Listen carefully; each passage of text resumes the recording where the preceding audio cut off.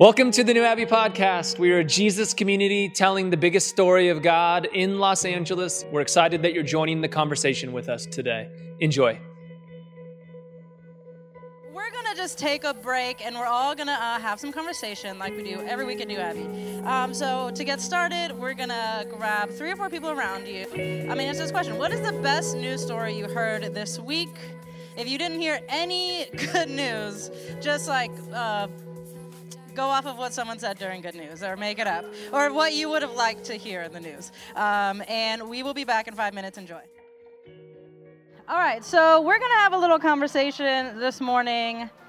I'm going to work some jokes in, I promise. I'm having a weird morning. I got stung by a bee this morning. That's not a joke. This is not a stand-up set. I literally got stung by a bee this morning, which makes me feel like, who does that anymore? Like, who... It felt like outdated. I get still stung by a bee. And my wife was like, "You're not allergic, are you?" And then I was like, "I don't think so." And so then I took my inhaler. And now if you're like, "Is she shaking?" I am.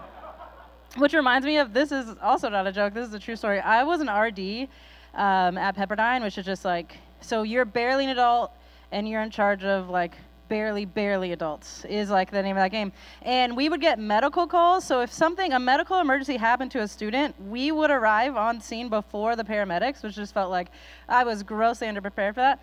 And at one of the calls, I walk in and this kid, he's bright red, his heart is racing, he's sitting in this chair, and I'm like, "Oh my gosh, are you okay?" He's like, "Yeah, I was eating cereal and my throat started to close, so I got myself my EpiPen." I was like, "Okay," and he's like, "But then I went," and I realized I just had something stuck in my throat. And I was like, "Oh my God." So now he's running on all kinds of adrenaline, and I kind of feel like that this morning. Okay, so with that, we find ourselves in the book of Exodus. Make us gods who will go before. Is this how it starts? It felt so cryptic, make us gods who will go. Am I supposed to decipher that? Okay. If you are following along in your Bible, which only Frankie would be, and he's walking, so no one is. But this is chapter 32. And it goes like this. When the people saw that Moses was so long in coming down from the mountain, they gathered around Aaron and said, "Come, make us gods who will go before us." Oh, there it is. That was an Easter egg. I like it. "Come, make us gods who will go before us. As for this fellow Moses who brought us out of Egypt, we don't even know what's happened to him." Okay, drama. Aaron answered them, "Take off the gold earrings that your wives, your sons, and your daughters are wearing. You can keep yours, apparently. And bring them to me." So all the people didn't, but some of the people took off their earrings and brought them to Aaron. He took what they handed him and made it into an idol cast in the shape of a calf, fashioning it with a tool. Then they said, "These are your gods, Israel, who brought you up out of Egypt." Just did a full spin. Okay. So we have heard this story before. Who's heard this story before? Yes, okay. And in hearing the story, I heard it a lot in youth group and at church, and it usually went something like this. God did all these amazing things for the Israelites, but they're so bad, and they're so sinful, and they're so quick to forget that they try to make a new God. They're the worst. You shouldn't have an idol. But what is your idol? Write it down on this paper, and then we're going to burn it in a fire later at the end of camp, is how I heard that story. But in reading it, as we're going through the book of Exodus, I just found so much new life in it, and I want to talk about it in a different way today, and I want to talk about it in the realistic way of knowing what it feels like when change is taking too long to come, right? Knowing what it feels like when you go from Egypt to a seemingly promised land, kind of to another Egypt, right? So I think about it in the context of my life. Probably the biggest Egypt I have ever been in, and the hardest season for me to go through, was when I was a pastor to church, and I met a girl, and I realized I was gay, and she also worked at the church, and there's lots of layers there. It wasn't this kind of church, in case you're wondering. And we weren't out to ourselves or anyone else. And so I just had to go on this huge path of self-discovery, so much therapy, so many hard conversations, and just so on and so on and so on. And I kept saying to myself, like, if we can figure this out, if I can make it through this, like, I'm going to marry this girl. Like, that is what was at the end. That was the promised land in my mind. And so we go through years, literally, of trying to figure this out. And we, left the church. We come out. We do all these things. And then finally, the time came where I was like, I'm going to take her up to this mountain in Yosemite, and I'm going to propose to her. Right? I think we have a picture. This is just for fun. Okay, 2 girls kissing in church. It's getting scandalous. So the day comes, we go up to this beautiful thing. I'm afraid of heights, so I don't know why that was the plan, but we did it, and I was breathing so hard. And we get engaged, and then we don't have service, which felt perfect, and we just drive down the mountain, and then we get back to LA where our friends are throwing us a surprise engagement party, and it was one of the most magical days of my life, and it felt like I fully have made it out of Egypt, and I've made it to the promised land. This was a thing that I was looking forward to the whole time. And that happened on November 5th, 2016. Now, if you're tracking, November 6th, 2016, the next day was a presidential election. So I made it out of Egypt. I made it to the promised land, and the next day, I was in a different kind of Egypt. So I know the feeling of what it feels like to feel oppressed, to feel oppression in something, to finally make it out of something, to have a day of celebration, to have a moment of, oh my gosh, reprieve, oh my gosh, we made it, only to find another hard thing right in front of you. And what do? You reach for anything, because you're saying, what can help me? This is taking you. I didn't sign up to leave Egypt just to go to a promised land for a second, just to go to another kind of Egypt, right? But that is the cycle of so many of our lives. We know this to be true. We feel oppressed in something. We get just a glimpse of hope, and then boom, right? Some of you may be feeling it now. I think politically, a lot of us are feeling that. We were like, oh no, yay, oh no, oh yeah, oh no, right? That's how the whole thing has felt like. The whole past however many years, right? And so we have to find a way to be a part of the change without reaching for something that probably is not going to help us. But I understand the need to want to reach for something that makes more sense, because if there was another way, if I could just melt down some gold, if I could make this idol, if I could get another god, if I could do something, then maybe the change would come and it would stick and it would stay forever, right? So I want to talk about 3 things today that help me understand contextually my role in this situation that I find myself in, that maybe you find yourself in. Change is taking far too long for me right now, right? So the first thing is remembering. So one of my favorite days growing up was always New Year's Day, because it was attached to one of my favorite memories. So every New Year's Day, my mom was a big journal keeper.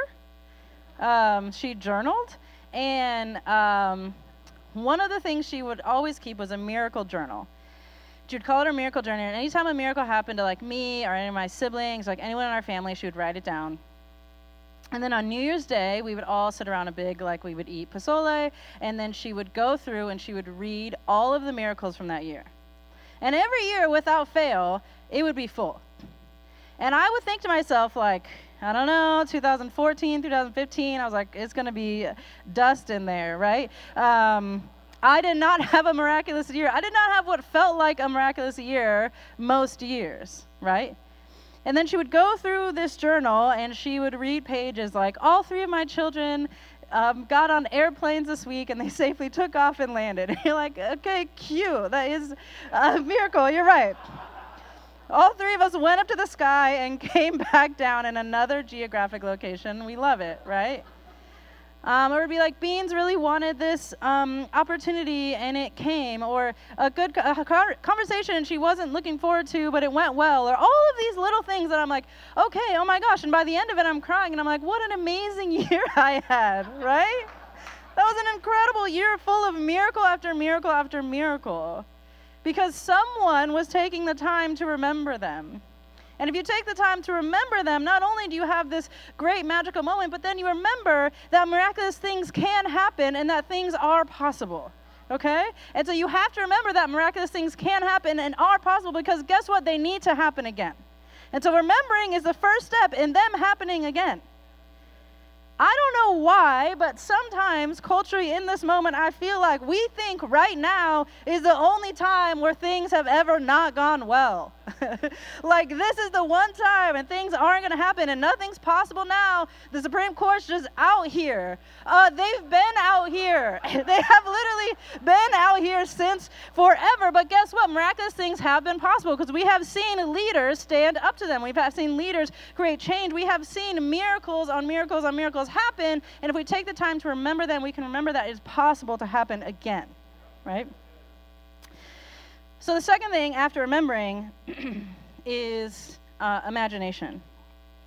So I know when I'm in a tough spot, sometimes, I'll put myself on blast, this may not be you, but my first thought goes to, if only someone else would act right, this wouldn't be this way, right?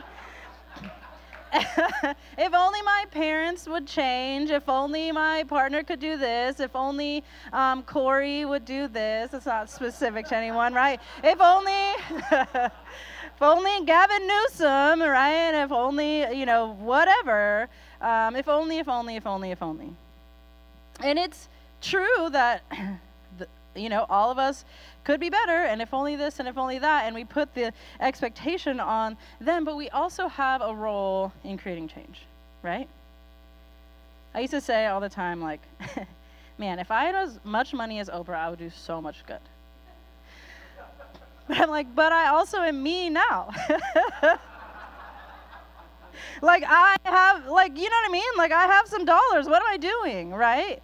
Or if I had that level, or if Michelle Obama would just run for president, everything would be okay. That's what I tell myself at night. But when we look at the leaders who have shaped and changed and created moments in history and justice for us, they had an imagination for what didn't exist. They had an imagination for something different, and that moved them to action. But the imagination has to come first. Meaning, I think all great leaders and people and change makers and people who want to see something different have the ability to hold three different perspectives at once. What was? You have to remember that things are possible that don't seem possible. What is? Okay, well, what needs to change? And what can be? What's my imagination moving forward? When we remember history, it seems like, yeah, Martin Luther King, he had a dream. Little black kids and little white kids would play on a playground together. He said it in a speech. That wasn't real. That was an imagination. He made that up. I know it seems like he saw it somewhere and was like, yeah, that's nice. No. Just imagining it. Harriet Tubman wasn't like, oh, I've seen so many people go back and get free people. I bet I could just do that too. No, she made that up. She imagined that reality. Oh, maybe there's a way where I can follow a star and go and get people and take them to freedom. That was an imagination that she had. That was not a reality that she lived in. So she remembered what was. She knew people had done things that were miraculous. She knew that people had been freed. She knew that these things were possible. And then in the midst of what is, she said, I can imagine something new. And then she did it. She acted, which is the third thing I want to talk about. You go from remembering to imagination to action. Listen, I am frustrated. I am sad. I am mad. There are a lot of things going on in the world, in my personal life, just all around that I'm like, what? And so I need to do my part, and I need to trust that God's going to do God's part. But I have to remember my part. I have to remember that there have been Egypts, that there have been oppression, that there have been slavery. And then I need to remember that there have been Harriet Tubmans, there have been Julian Bonds, there have been Martin Luther King Jr.'s, there have been Fannie Lou Hamers, there have been all these people who imagined something and then acted on it. So I have an imagination. I've said this a few times. I imagine and I believe and I envision a world that I will live in where guns do not live. I don't know. That's not real, right? But that's my imagination for it. And so what am I going to do towards action?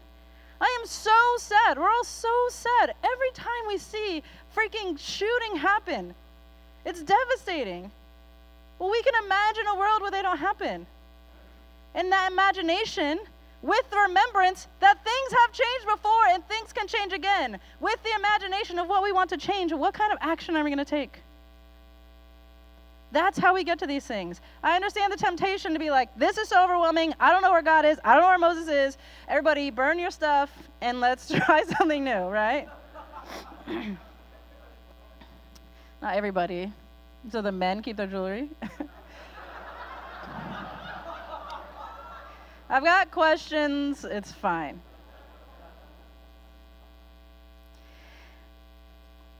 But listen, I think I've just had so many conversations that do not feel hopeful. And I think we're wanting hope. And sometimes I think that hope doesn't come out of nowhere. Hope is practiced. It's practiced on remembrance. It's put into practice with imagination. And we follow it up with our action. This is everything socially, politically, we can do this, and interpersonally. In relationships, you remember who this person is, what you've been through together, what they've done. You imagine the relationship that you want to have with them, and then what kind of action does that require you take? If you sit in what is right now and only what is right now, there is no hope. I'm with you on that. You sit exclusively on Twitter, it's a wrap. I agree. But if we can remember, if we can imagine, and if we can act, I think we'll see change. It sucks. I get it. It sucks to go from Egypt to Promised Land to Egypt. I'm like ping pong, and I'm like, dang, what is it? Is it good or bad? Dang. But we have an opportunity to say, no, not if when this person comes down, not if this gold calf, not if that, not if Michelle Obama would just. Dang, girl, we're all rooting for you. But what's my role, right? And how can I make that a reality? All right, so you're going to grab those same 3 or 4 people, talk about this question. Where in your life do you need some new imagination? Enjoy.